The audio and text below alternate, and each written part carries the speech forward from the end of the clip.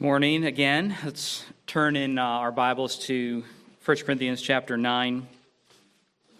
1 Corinthians chapter 9. We'll be looking at the last couple of verses here, verses 24 through 27. Let's go ahead and open up in a word of prayer. Lord, we rejoice again in just your continued providence and kindness to us. We rejoice that you are faithful and kind, and pray that you'd help us to understand the passage in front of us for your glory. We pray in Christ's name. Amen.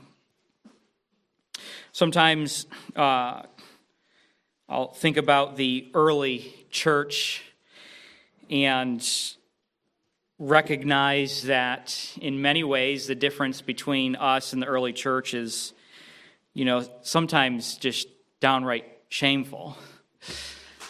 When they were talking about self-control and self-discipline, they were talking about it in ways that would radically change their lives, and in some situations, talking about it in ways that would put their head on a chopping block. We talk about self-control and self-discipline that's required to not look at our phones. And there is somewhat of a difference there between their day and our day. But since we are talking about it and we're talking about the phone, it can be a distraction for us. The average, I looked up, there were a couple of different studies, and so the answer to this depends a little bit on which study that you read. But I read that the average smartphone user receives anywhere between 46 and 75 notifications per day on average. So it can be plus that by a lot, depending on who it is. Let me give you another statistic. Now, this is, I think, fairly established. Maybe you could just think of it as anecdotal or whatever. But another statistic that I came across this week was that every time we switch tasks, it takes us 23 minutes to regain our concentration on that particular task. So do the math. If every notification on your phone costs you 23 minutes a day, and you're getting 75 plus notifications per day. I haven't done the math. It's probably more minutes in the day. I don't know. It's a lot of minutes, okay? Even if that maybe is not characterizing everyone and you can rebound very quickly, and it only takes you 1 minute of distraction. One notification equals 1 minute of distraction. If you have 75 notifications, and that's 75 minutes a day of being distracted from what we're supposed to be doing. Now, my point in the message today and this introductory remarks here is not to bash smartphone use in and of itself. I think that they are helpful tools, and tools are helpful if you control the tool instead of letting the tool control you. Okay, and so there is a place for that tool, and that's great, and we need to be wise in the way that we use those things. But one of the points that I would like to make, as we're going to be looking at this topic of self-control today in the text, is that if we cannot control ourselves when it comes to the phone, what makes us think we can control ourselves in making greater sacrifices for the sake of the kingdom? If we are distracted by something so trivial and so small and so pointless, then why do we think that we can do what's necessary to muster up what's needed to live out the Christian life on a daily basis? And what if perhaps maybe persecution comes our way? What kind of radical lifestyle changes are we going to have to make in regard to those things? If we cannot deny ourselves in the small things, what makes us think we can deny ourselves in the big things? And that is really, in many ways, what the passage is about in front of us. Paul says in the text today, rather pointedly, he says, I discipline my body and keep it under control. I discipline my body. I keep it under control. The foremost man that we think of when we think about preaching on God's undeserved grace, the Apostle Paul, also says that I discipline my body to keep it under control. And so today's passage really is about self-control for the sake of the kingdom. It is really harder to be any clearer than that statement. He uses the metaphor of an athlete. He admonishes us, so to speak, to put our hand to the plow and to complete the task assigned to us. He advocates in this passage hard work, discipline, self-denial, and pushing yourself and all of those kinds of things, exerting yourself for the sake of the kingdom. Now, before we get to the passage here, I wanted, as we're still kind of a little bit in the introduction here, to give you a little disclaimer that I think all of us need to hear when we come to a passage like this. And this disclaimer is one that goes out to me as the one preaching the text. It's a disclaimer that goes out to you as one listening to the text. And I would like to say that among the list of ways that I as a pastor could go wrong in preaching a passage like this, two specific ways that I could go wrong come to mind. And two specific ways that we could hear this passage or read this passage come to mind. So let me give you the first of these two ways. In preaching this passage or studying it or reading it, I could be tempted to ignore the fact that this passage is given to us within the context of a whole Bible. Okay? We have an entire Bible, and we believe that we should understand the individual verses and paragraphs and chapters and books of the Bible within the context of the whole. In other words, we're saying that the Bible does not, the Bible is harmonious with itself, we could say it that way. This passage agrees with this passage, and so we have to understand them in the context of the whole thing. So, we're in a passage today that is talking about self-control and self-discipline, okay? And so, other passages in the Bible remind us that Paul is not advocating asceticism. He's not saying in our text today that the most spiritual Christian is the Christian that believes all the physical things are bad and we should just avoid all of those things. That's not what this self-discipline here is referring to. So you will not hear me apply this passage today, for example, by saying all the physical things are bad, throw away your phone and all this kind of stuff. Although maybe for some of you the application might be to throw away your phone if you can't control yourself with it, okay? But I'm not going to give a broad application that way because physical things in themselves are not evil. They can be used that way. Now, can you see how this error would be easy to commit? You see how we can preach a text on self-discipline. Picture a pastor maybe preaching this text and saying something like this, run, exercise self-control, beat your body, don't waste your time on the enjoyments of this world. There was this one missionary one time and he just lived on bread and water alone. And so you should feel guilty if you have anything else beyond that. And there was this other Christian that I know, and he only owned 2 t-shirts because he wanted to live light and not be distracted, and so you should do that too. We all need to just own 2 shirts, and that's all that we should own, and if you own anything more, you should feel guilty about that. The most miserable Christian is the most godly Christian, right? Can you hear how we can maybe kind of take these passages and go in that direction? When we commit this error, we fail to recognize the whole context of the Bible, and specifically 1 Timothy 4, where we read this: everything created by God is good, and nothing is to be rejected if it is received with thanksgiving. And so we want to avoid this particular error. In other words, it's okay to enjoy a good meal. It is okay to eat a bowl of ice cream. It is okay to sit on your front porch and drink a bottle of pop to the glory of God.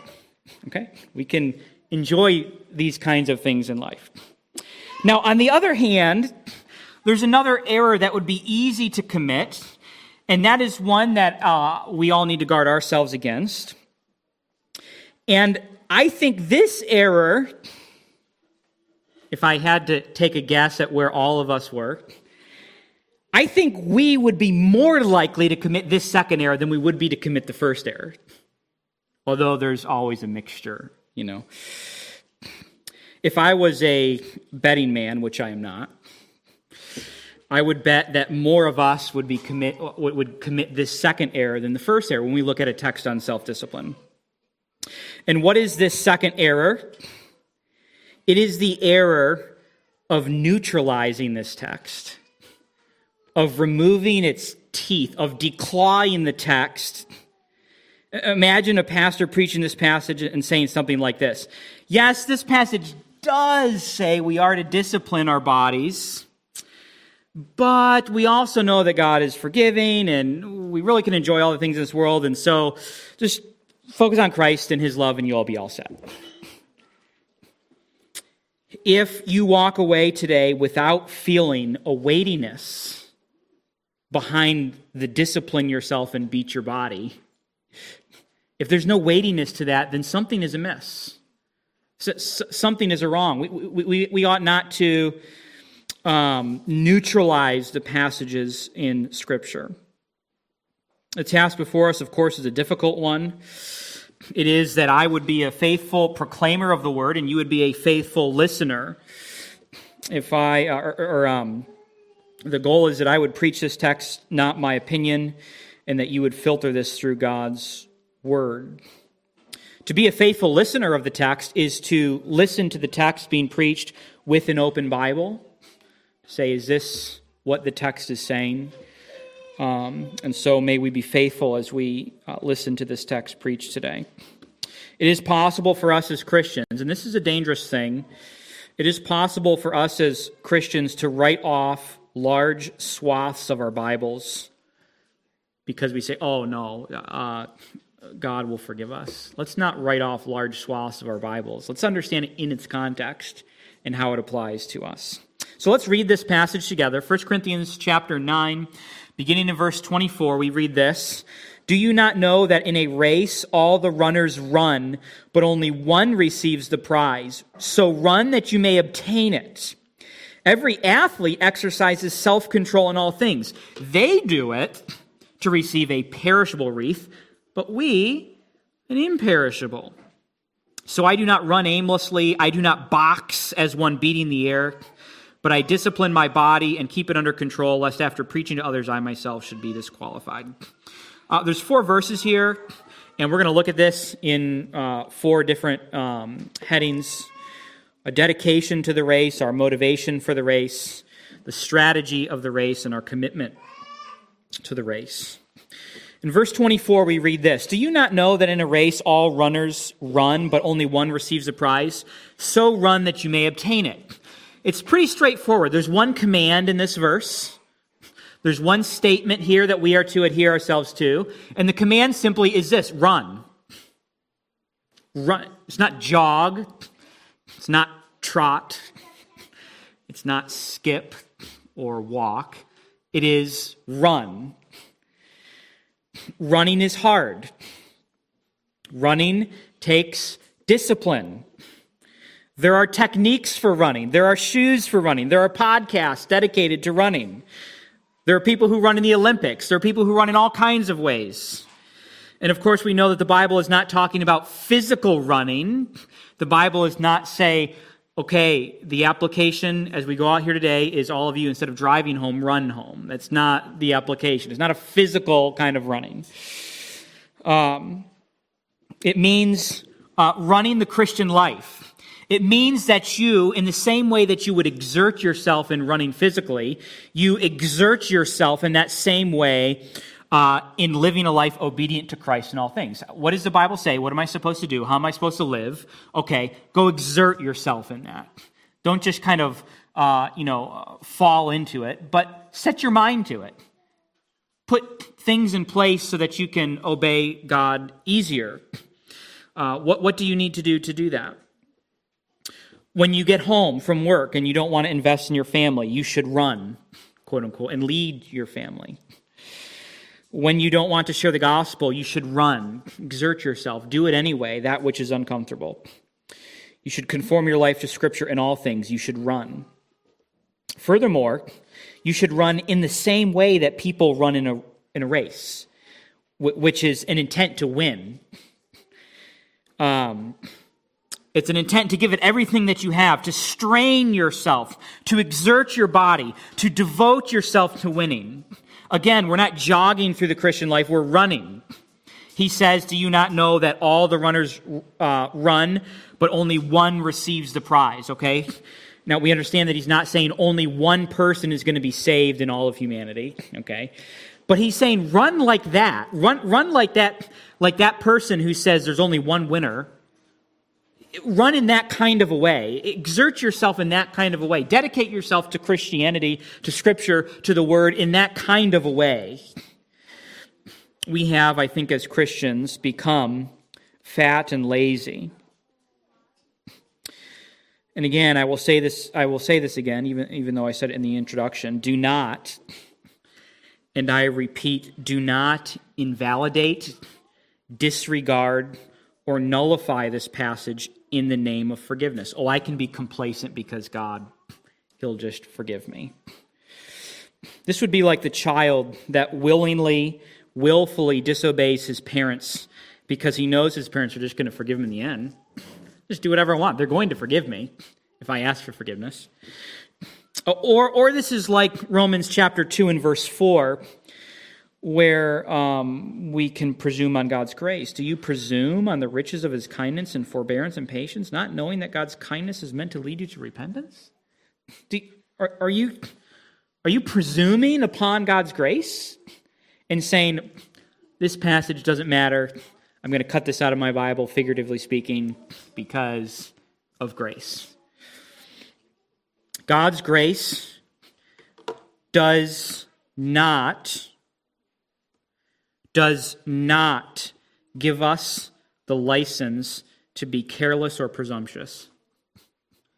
God does forgive, okay? We're holding these doctrines all together at the same time. God is gracious. God does forgive. I should not be lazy. I should not... All of this, it agrees with itself.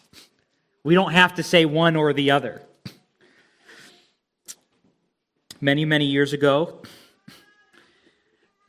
someone finally clarified for us the debate between the relationship between grace and works. And so the results are in. In fact, this is so early on, so long ago, that it happens to be in our New Testament. In Romans chapter 6, verses 1 through 2. What shall we say then? Are we to continue in sin so that grace may abound? By no means. Okay, that's it right there. Okay?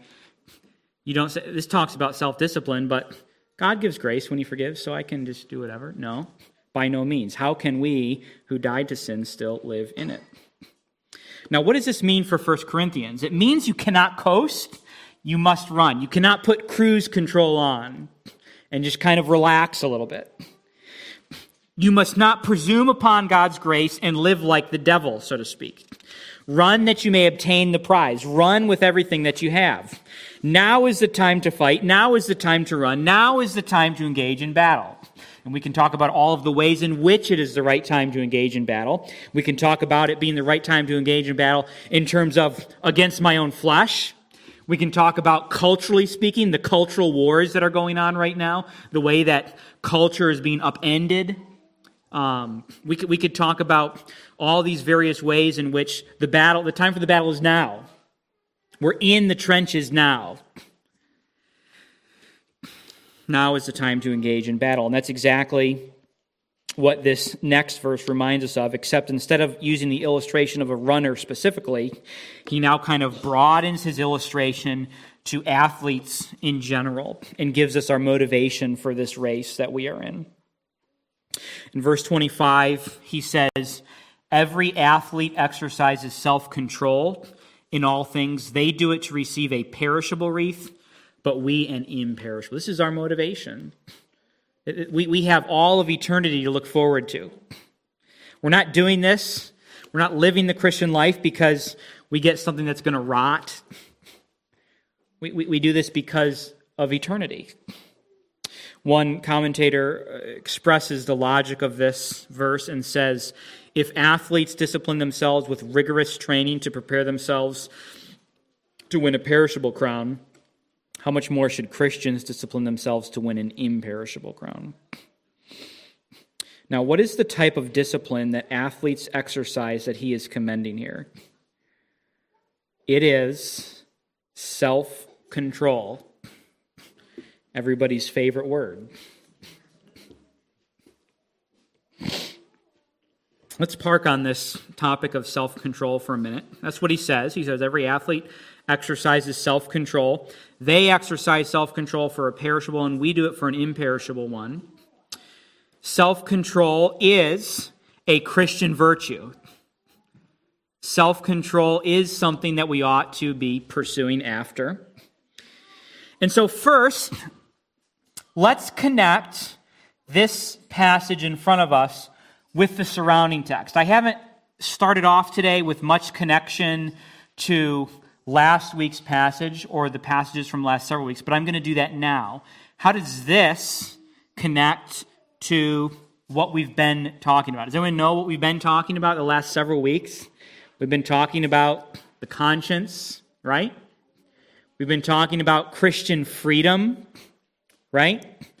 We've said that Christian freedom is not to indulge yourself and say, I have freedom now, I can do whatever I want. It's to serve others, right? That's what Christian freedom is about.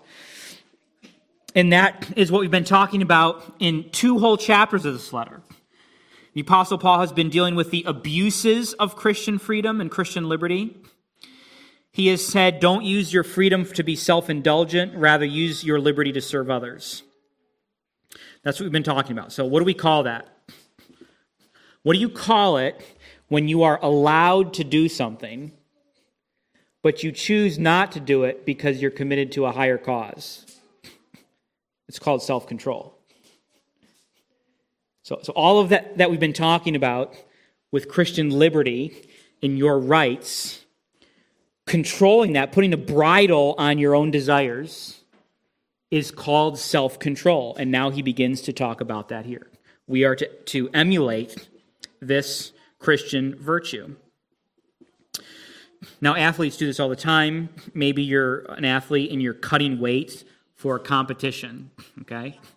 And you're saying, I really want to eat that, but I have to exercise self-control. Maybe you're in a race and you're on a certain diet. You have practice every day. Now imagine someone walks up to someone who's doing that. They're cutting weight or they're doing whatever. And they say, wow, I can't believe you are denying yourself all of this good food. What is wrong with you? You know, and the person responds, I know I can eat that. But you see, I'm in this race. And so I'm disciplining myself so that I can succeed, so I can win in this race. The Christian looks at their Christian liberty, the mature Christian. Sometimes immature Christians don't look at it this way. The mature Christian looks at their Christian liberty in the same way. So the Christian says, yeah, I know I can eat the meat offered to the idol that was sold in the meat market. Fine. So how do we respond as Christians when we get that same opposition, that same, you know that you could just do this, you can do that? The answer is simply, I know, but you see, I'm in this race. This isn't helping me to run. I'm not saying that that's necessarily something wrong for you to do. That's okay. We're talking about non-sin areas, okay? But I'm trying to run this race, and this is distracting to me, and it's taking my mind away from where it should be, and so I'm just not going to do that.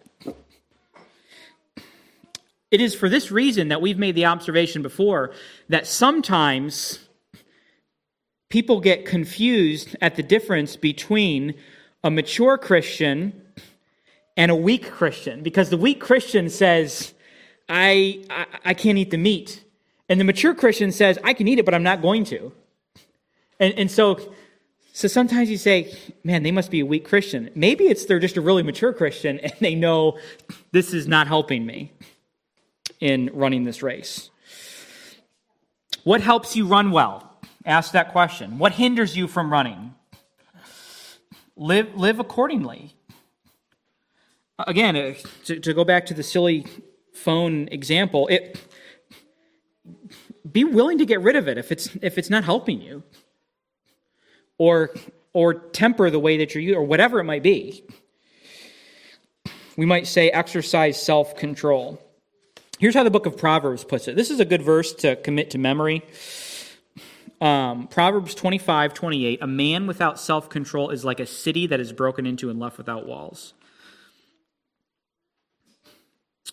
Man without self-control is like a city broken into and left without walls. It's chaotic. There's no security, there's no safety, there's no orderliness. It's just chaos reigns. Chaos rules. The person who has no self-control is the person who is ruled by his own desires. If you have no self-control, your desires rule you. So it's at this point that we want to make a very important observation. And that observation is 3 words. Which, not whether. Which, not whether. WHITCH. Not WHETHER. Which, not whether. What in the world are you talking about? The issue is not whether you will be ruled by something. The issue is which something will you be ruled by. You will never be exempt from being ruled by something.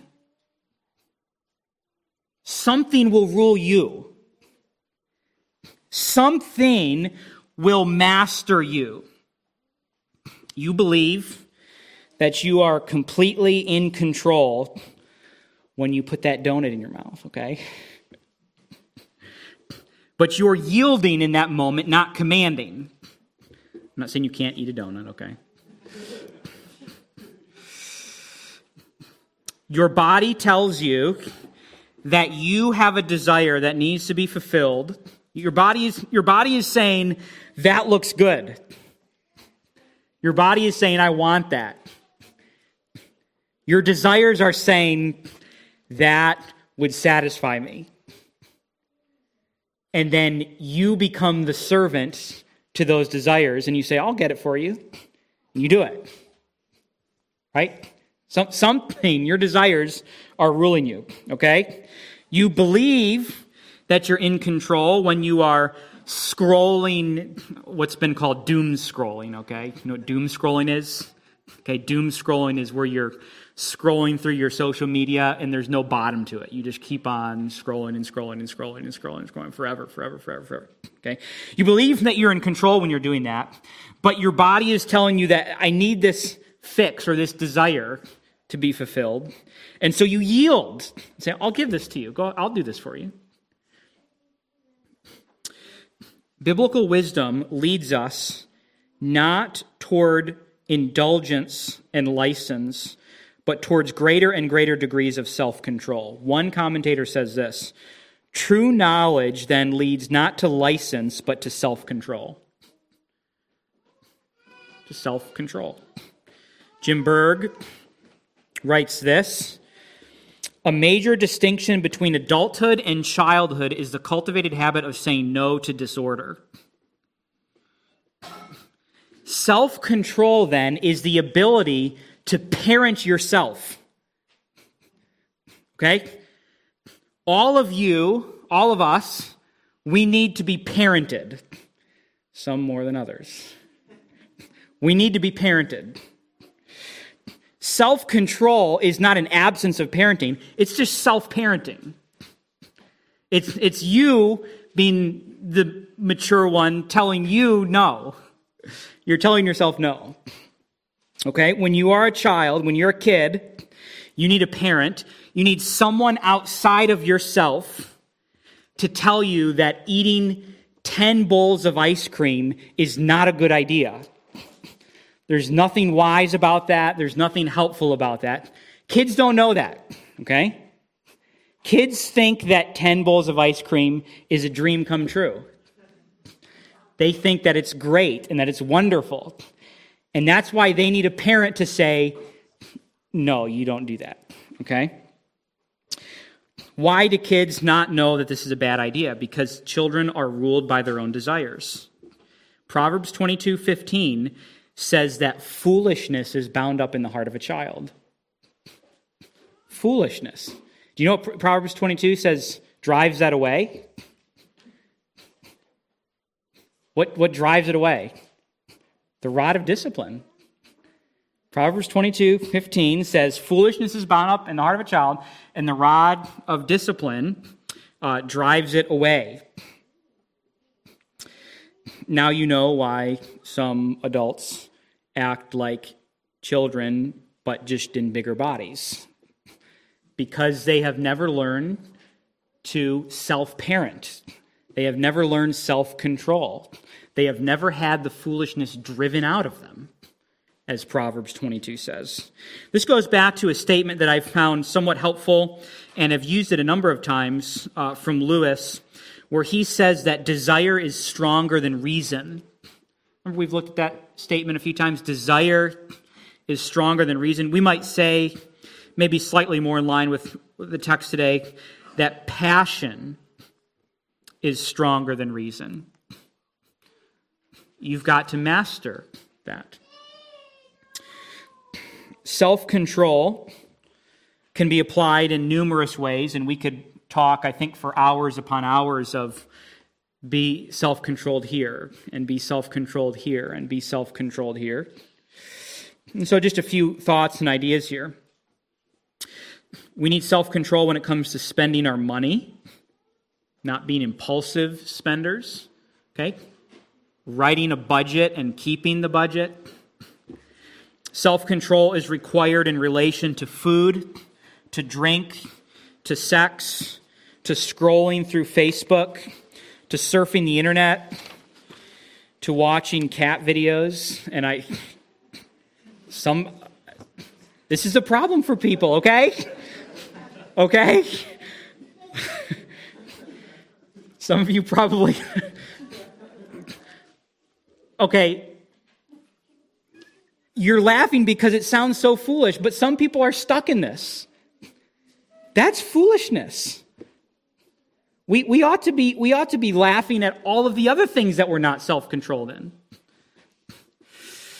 We need self-control in watching television, text messaging, watching movies, constantly checking email, whatever. Apply it as is fitting in your particular context. Some of us, I think the other thing too is that some of us think that we're self-controlled because we're really self-controlled in one area, but we're chaotic in other areas. So you're really self-controlled when it comes to eating food, and you mock other people who are not self-controlled, but you will binge watch TV all night long into the late hours, okay? Do you see what I'm saying? We're saying for self-control in all areas. We need to be self-controlled in every way possible. Now,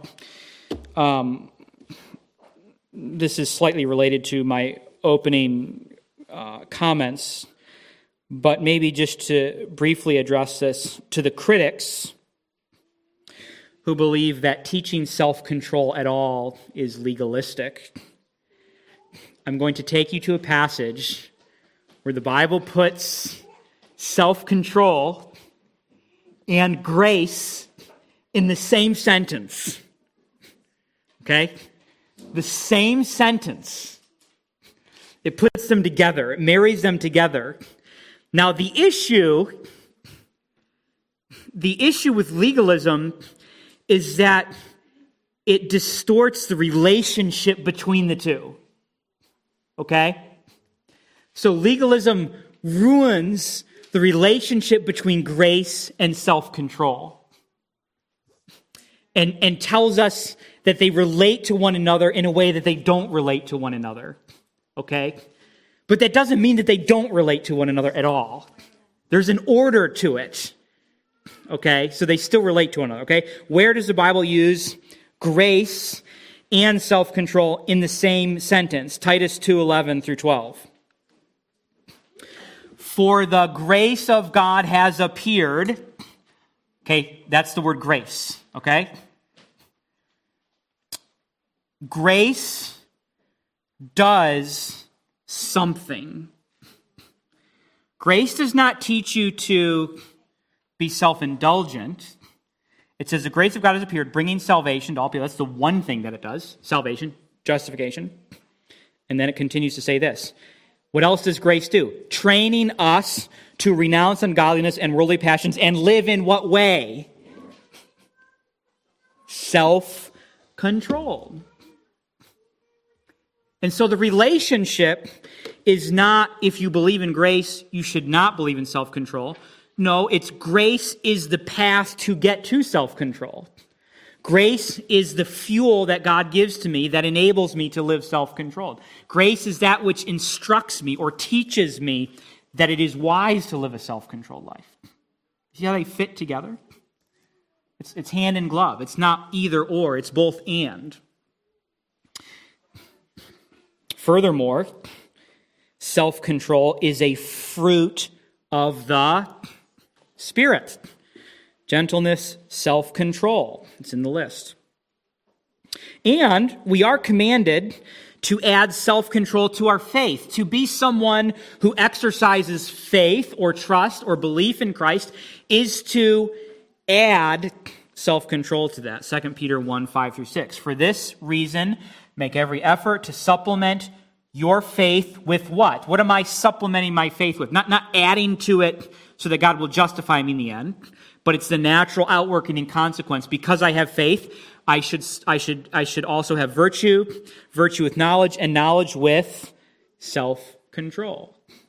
Goes part and parcel with it. Self-control is self-mastery.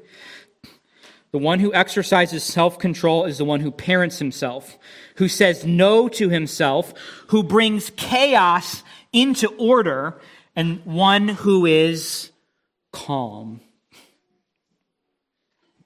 I would venture to say that you can quickly identify those with self-control by looking around the room in a heated moment.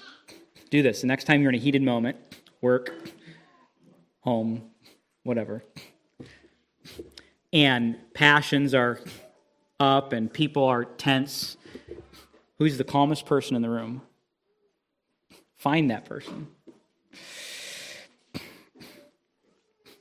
I would venture to say that you can quickly identify those with self-control as finding the person who is the calmest.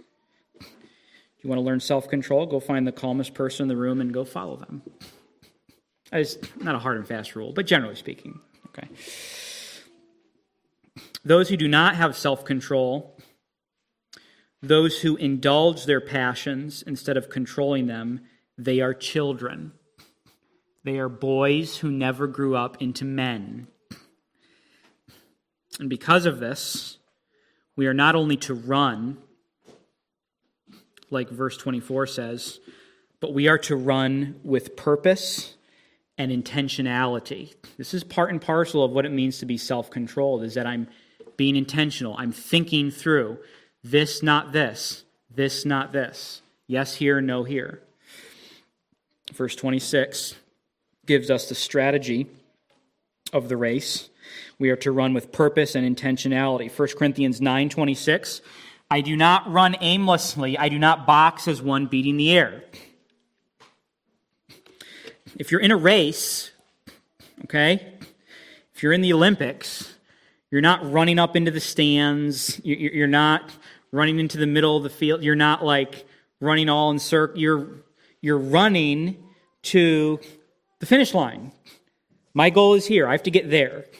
And the shortest way to get there is here, and I'm going to do that. There's intentionality behind it. It's not chaotic. If you're boxing someone, two people are in a boxing match, you're in the ring there, okay? You're boxing your opponent. You're not turning around and just hitting the air so he could hit you in the back of the head, okay? You're intentional. You're purposeful. You're thinking about what you're doing. Albert Barnes, I'm going to read to you a little bit of a lengthier quote, and I know you'll forgive me for that. But Albert Barnes has a really good statement on this verse, and I want to read it to you. He's talking about Paul saying, that he's not boxing the air. And Albert Barnes in his commentary says this: every blow that he struck told, and he did not waste his energies on that which would produce no result. He did not strive with rash, ill-advised, uncertain blows, but all of his efforts were directed, we might say funneled, with good account to the grand purpose of subjugating his enemy sin and the corrupt desires of the flesh and bringing everything into captivity to God. Much can be learned from this, or may be learned from this. Many an effort of Christians is merely beating the air. The energy is expended for naught. There is a want of wisdom or skill or perseverance. There's a failure of plan, or there's a mistake in regard to what is to be done and what should be done. There is often among Christians very little aim or object or goal. There is no plan, and the efforts are wasted, scattered, inefficient efforts, so that at the close of life, many a man, think about this, at the close of life, many a man may say that he has spent his ministry or his Christian course mainly or entirely in beating the air. May that not be said of us. Besides, many a one sets up a man of straw, a straw man argument, and fights that. He fancies error and heresy in others and opposes that. He becomes a heresy hunter, or he opposes some irregularity in religion that if left alone would die of itself, or he fixes all his attention on some minor evil and devotes his life to the destruction of that alone. Straining out a gnat and swallowing a camel, in other words. When death comes, he may never have struck a blow at one of the real and dangerous enemies of the gospel.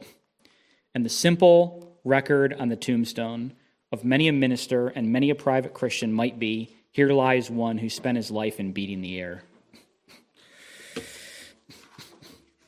May that not be said of us. May our tombstones not say, here lies one who spent his life beating the air.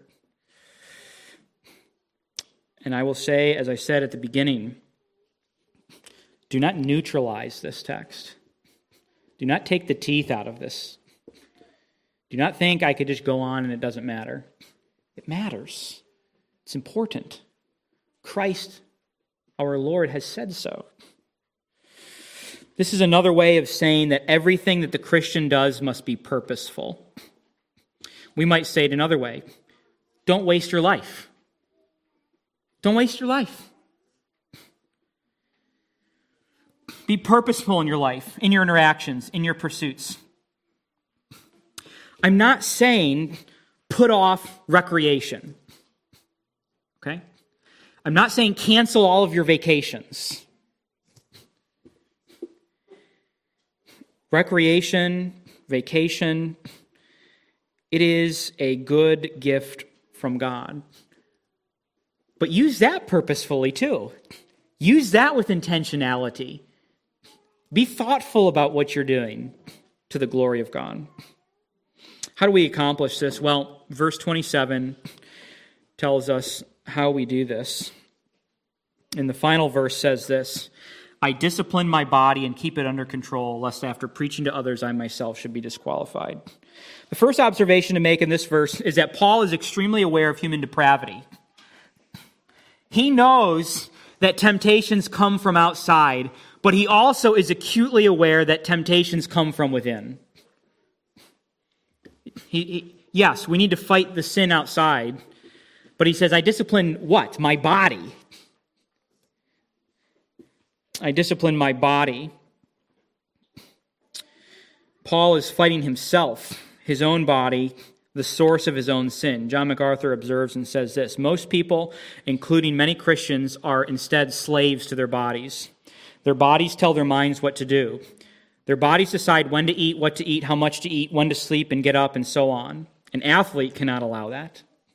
Athletes don't allow it to happen. Neither should we as Christians. Paul recognizes that he can be a slave to himself, to his own body. He recognizes that his appetites can rule him. It would be helpful here to distinguish.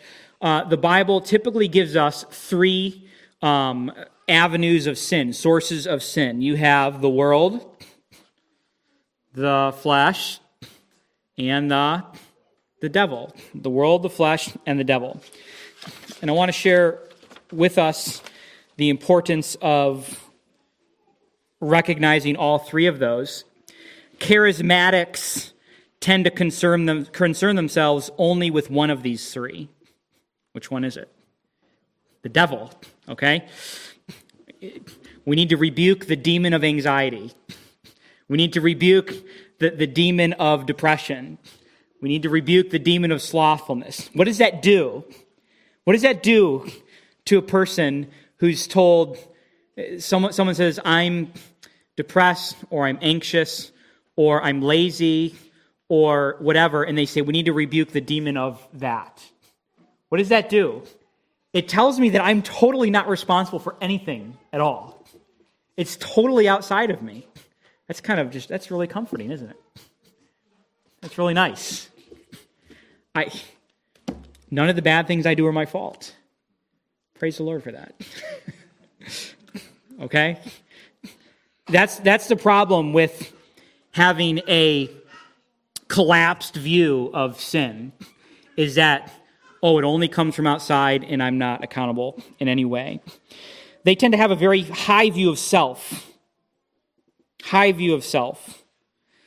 Legalists, on the other hand, have a tendency to concern themselves with also only one of these three. Any idea what the legalists concern themselves only with? Not the flesh, the world. If I can just isolate myself, if I can just put enough barriers in my life, and now I'm in this little bubble and the world can't touch me, now finally I'm safe. You know what the problem with that is? You're in that bubble with you. And it's coming from within, okay? So our strategy to fight sin cannot only focus on fighting the devil, okay? It can't focus only on fighting the world, okay? It has to include both of those, but it can't only include both of those. Now, the Reformed have a tendency to focus on sin as coming from the flesh or from the self. And I'm going to defend. They come from all three, but I think there's a good reason to emphasize this. And that is because anything that comes from Satan or anything that does come from the world does have to come through myself. So 100% of my sin, 100% of it, I am accountable for. I may have been influenced or tempted by something without, but I'm accountable for 100% of it. Satan is not accountable for 100% of my sin. The world is not accountable for 100% of my sin. I'm accountable for 100% of my sin. I do need to recognize the world, the flesh, and the devil, all three, but I also have to recognize that my flesh is the gate that all of it comes through. And this is why Paul puts so much of his focus and his emphasis on beating himself. I discipline myself because all of it has to come through here at some point. I have to consent to it at some point. And so I put all of my ammunition aimed at myself. And he does this because he recognizes that teaching other people to obey is not the same as obeying himself. he says, lest after preaching to others, I should be disqualified. There is nothing in and of itself that helps me personally to preach in this way. Like, if I am a hypocrite, then I'm a hypocrite. Okay? This is what Paul is saying. I'm preaching to others, deny yourself, run to Christ, live this way, do this, do that. And if he goes home and does whatever he wants to, then it did him no good. And so this is an individual thing he's saying. So where does all this leave us today? I want to conclude with 4 applications. And the first application is going to have 4 subpoint applications, okay? But I didn't put the subpoint ones up there because they didn't fit. So I'll get them to you afterwards if you want, okay? But the 4 main points are here. Number 1 is this: exercise self-control through the intentional use of your time. No, I'm going to give you the 4 subpoints to this one. And there could be a billion subpoints to this one. I'm going to give you 4 of them. Number 1, reject time-wasting pursuits like doom scrolling, excessive time given to entertainment like video games, movies, television, etc. Okay. Subpoint number 2, be with your family. Be with your family instead of being on the phone, okay? Actually be with them. Okay? Subpoint number 3, parent yourself by telling yourself no often. Tell yourself no. And subpoint number 4, avoid the tyranny of the smartphone notification. Okay? If you're getting 75 notifications a day, silence that, okay? We could go on and on and on, okay? So that's point number 1 with 4 subpoints. And I'll get that to anyone who asks me afterwards. Number 2, discipline yourself for the sake of living a streamlined Christian life. All things are lawful, fine. Not all things are helpful. You don't have to do this because your neighbor is doing it. You don't have to do this because other people are doing it. You don't have to. Number 3, do not passively yield to your passions, but actively rule over them. Again, you will be ruled by something. Which, not whether. Which something will rule you, not whether something will rule you.